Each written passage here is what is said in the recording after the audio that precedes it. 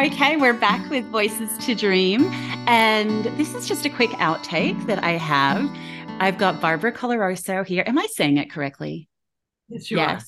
are. Okay. And one of the things that we didn't get to talk about in the podcast, but I'm really interested about, is actually you mentioned a little bit at the end there, your, I don't know if you're working with, but the genocide in Rwanda. Yes. Can you tell us a bit more about that?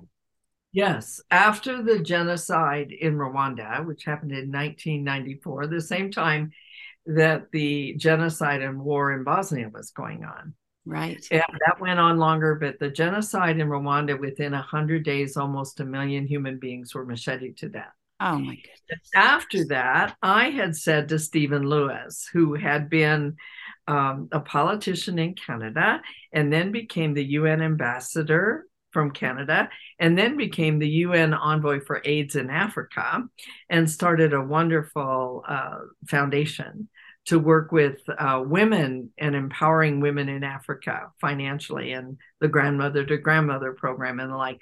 So I one day said to Stephen, what can I do? Is there anything I can do?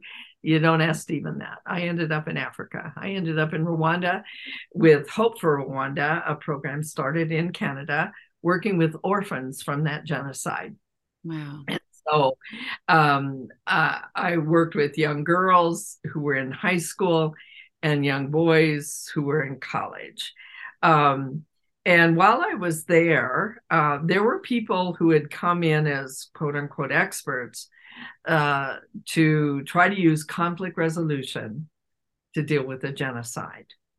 And I was invited to speak in Butare, the university there, which is outside of Kigali. And they asked me if I would come and talk to new teachers about bullying, because I had Mhm. just written my book on bullying.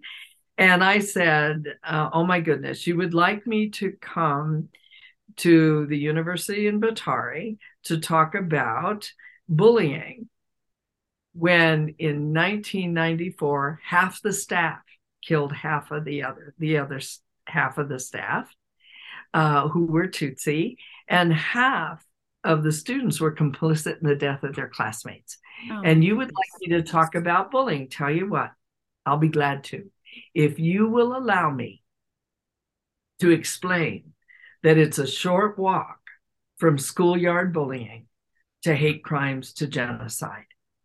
Genocide is not an unimaginable horror. It was thoroughly imagined, meticulously planned, horrifically carried out by people who turned other people into its. Tutsis were known as cockroaches. Jews were known as vermin and bacteria eating at the fabric of our society. Armenians, dogs, Rohingyas are called fleas. You know, the dehumanization of another human being begins with verbal bullying. It is a short walk. And so I talked about that.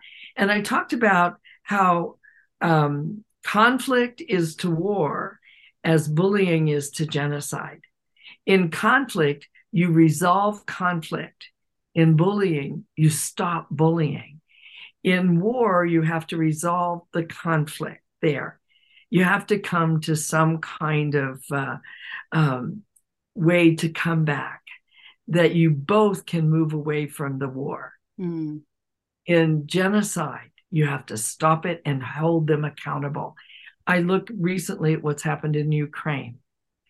That is not a conflict. And when people call it a conflict, a nation was attacked. Mm. That is not a conflict. And you don't get two people together and let's work this out. No, you hold whoever did the attacking accountable. So I was lecturing on that in Butare. Within an hour, the president of Rwanda, Kagame, Paul Kagame, called my handler because I didn't speak French well Yeah. enough, and Rwandan. I didn't speak those. So I had this minder with me, and he gets a call from the president because within an hour, somebody had shared with him that the difference between a conflict and bullying, a war and a genocide. And he knew in his own way that when he stopped the genocide in Rwanda, and all the rest of the world were saying, oh, it's ethnic rivalry, including my own country. It's ethnic rivalry. It's not a genocide, because once you call it a genocide, you're responsible with the UN. Right. To call it what it is. And he invited me to come in and talk to him about it.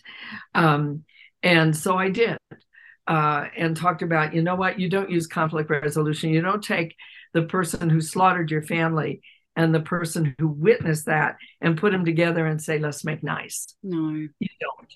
What you do is you modify your gachacha, which is a historic way of healing. And it was interesting because I had one of the young men who was going through college. My genocide book could put them through college, and help the girls get through high school. And Isaiah married Clarissa, both of them having witnessed their families slaughtered. And that's why they were orphans. Isaiah was willing to go through gachacha to hold the person accountable for slaughtering his family. But also, once that person had gone through restitution, resolution, and attempt at reconciliation with him, he was ready to allow him to live in his village.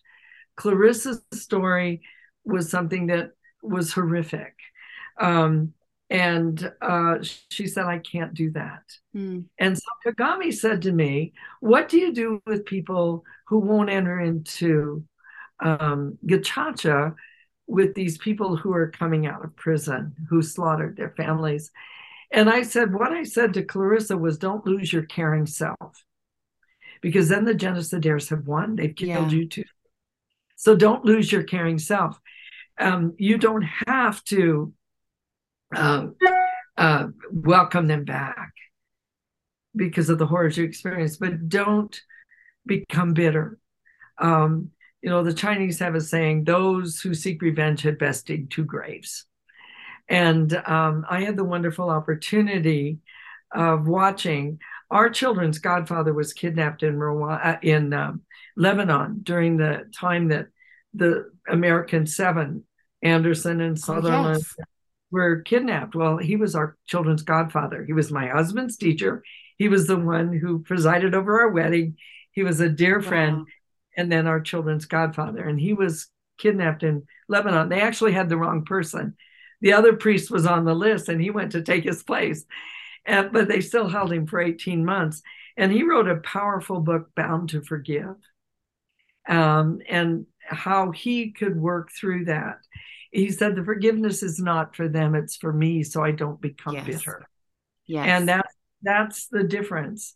And so it fit in with my bullying work, where you don't resolve that. You don't put two teenage girls together and say, when one has happened in Rwanda after the genocide, and this is 10 years after, one girl in high school was saying, we're going to give you a machete necklace. Oh my goodness. To a Tutsi girl. You don't sit those two girls down and let's say, let's make nice. No.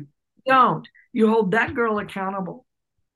Restitution, resolution, and some way to reconcile at the other girl's behest. When she's ready. Yeah. You can, and actually show that you have made restitution, and you have a resolution for how you're going to keep that kind of thing from happening. Yeah. And then when she's ready, you can sit down with her. You don't put two together and let's make nice, because what happens when you do that is usually the perpetrators all full of being nice around adults, not kind, but nice. Oh, I'm so sorry if you were offended. That isn't even an apology. It puts it back on the targeted kid. Yeah. Or, I didn't think you were that sensitive. Blah, blah, blah, blah. And the other girl sitting there like, I can make this illusion for Americans, like the Dixie Chicks. I'm not ready to make nice. When they had their records all destroyed, and because of one comment they made about our president many, many years ago, which was spot on actually. But they were ripped apart for it. I'm not ready to make nice. And targeted girl sitting there. I'm not ready to make nice. And we say, oh, come on, let's work this out. You're in a small school. You're in a community. We have to get along. That's she for knows everyone else. Yeah. Yeah. She knows as soon as you leave, that girl's going to target her again. That's right. We need to look at, in conflict, you resolve it. In bullying, you stop it and hold the person accountable. And that goes on everyday situations in our homes, our schools, and our communities. It also applies on the world scene. Mm. So somebody once said, I wish I knew who had actually said it to begin with, that you think globally, you act locally. Yes. Yeah. Because it's right here every day. How do you deal with people who are dehumanizing another with the vitriol that they're spitting out, the dehumanization of another human being? Again, genocide just didn't happen. No. It's a short my goodness. From the hateful to the hate-fueled violence to crimes against humanity. And where does that start? Our homes, our schools, and our communities.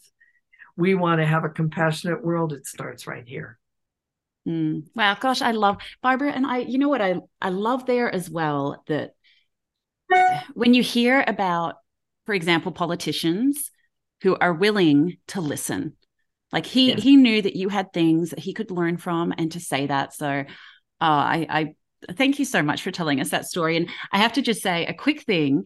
One of my guests that's coming up early next year, you might know her, I'm not sure, but she was a refugee from Rwanda, and she saw most of her extended family, well, I think all of her extended family, killed in the genocide. Machete to death. Machete to death. This is it. Yeah, and she, though, became a refugee and lives now in Canada, and she's currently Mrs. Canada. Oh my. Oh my. Her story will be, I mean, every one of those stories are heartbreaking. Yeah. And to think that we as a global community dismissed it as ethnic rivalry. When the main river was, you could walk across the bodies to get across to the other side. Oh my goodness, just terrible. And I wrote about in my genocide book about a reporter asking one of the politicians why what was happening in Rwanda was not called a genocide. And the reporter knew why, because once you declare it a genocide, you have an obligation to act. And this diplomat said, well, there's been some genocidal acts in Rwanda.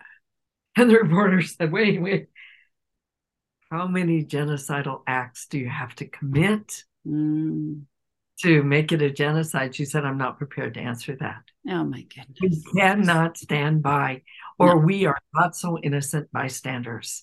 Yeah. We cannot look away. We cannot try to make it on par as a conflict. We have to be able to say, this person attacked another person. This community attacked another community. Or this country attacked another country. It's not. Yeah. Oh, thank you so much. Thank you. I hope you enjoyed this outtake. And if you enjoyed it, please go back, listen to the full podcast. Barbara Coloroso, thank you so much. It's been a real joy. Thank you, Suzanne.